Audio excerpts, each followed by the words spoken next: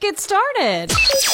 Check this out. It's that time to dish again. Hollywood gossip. I understand you have some more gossip. Where do you hear the good gossip? Chattering. Hollywood Gossip. The quality of your Celebrity gossip. What's the good gossip? So the good gossip today, The Rock was apparently approached by several political parties in 2022 about the possibility of running for president in 2024. He said, my goal has never been to be in politics. There's a lot about politics that I hate. Same dude, same.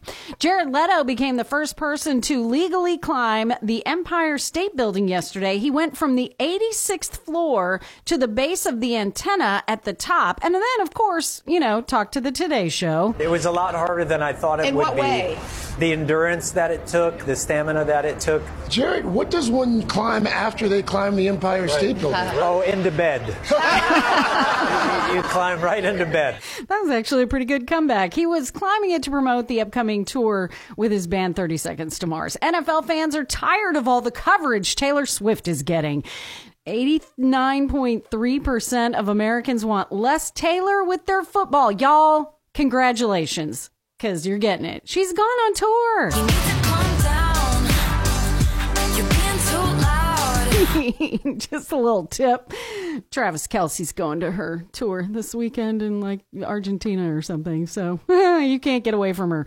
Coyote vs. Acme starring John Cena cost $30 million, and it looks like we'll never see it. The movie was going to be a mix of live action and animation. Director David Green says he's beyond devastated by the decision of the studio, and Roadrunner, wins again. And Reese Witherspoon's rep says the story about her dating Kevin Costner is, quote, completely fabricated and not true.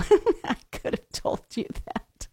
Kiss will live stream the final show on their End of the Road tour. It'll cost you $40, still cheaper than going to the actual show. Alanis Morissette will tour next summer with Joan Jett. And remember Anthony Daniels, who played C-3PO in the Star Wars movies? R2-D2, you've come back. You found what? How dare you call me that? That's one of my favorites. Anyway, Anthony Daniels is selling off his movie memorabilia.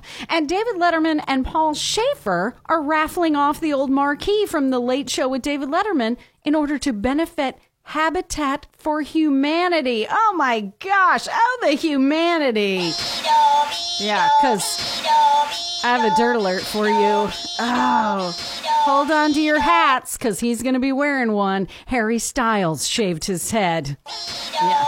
And a Kardashian alert. Kim Kardashian has revealed a tattoo that she never told us about. You guys, something you don't know about me? Tattoo.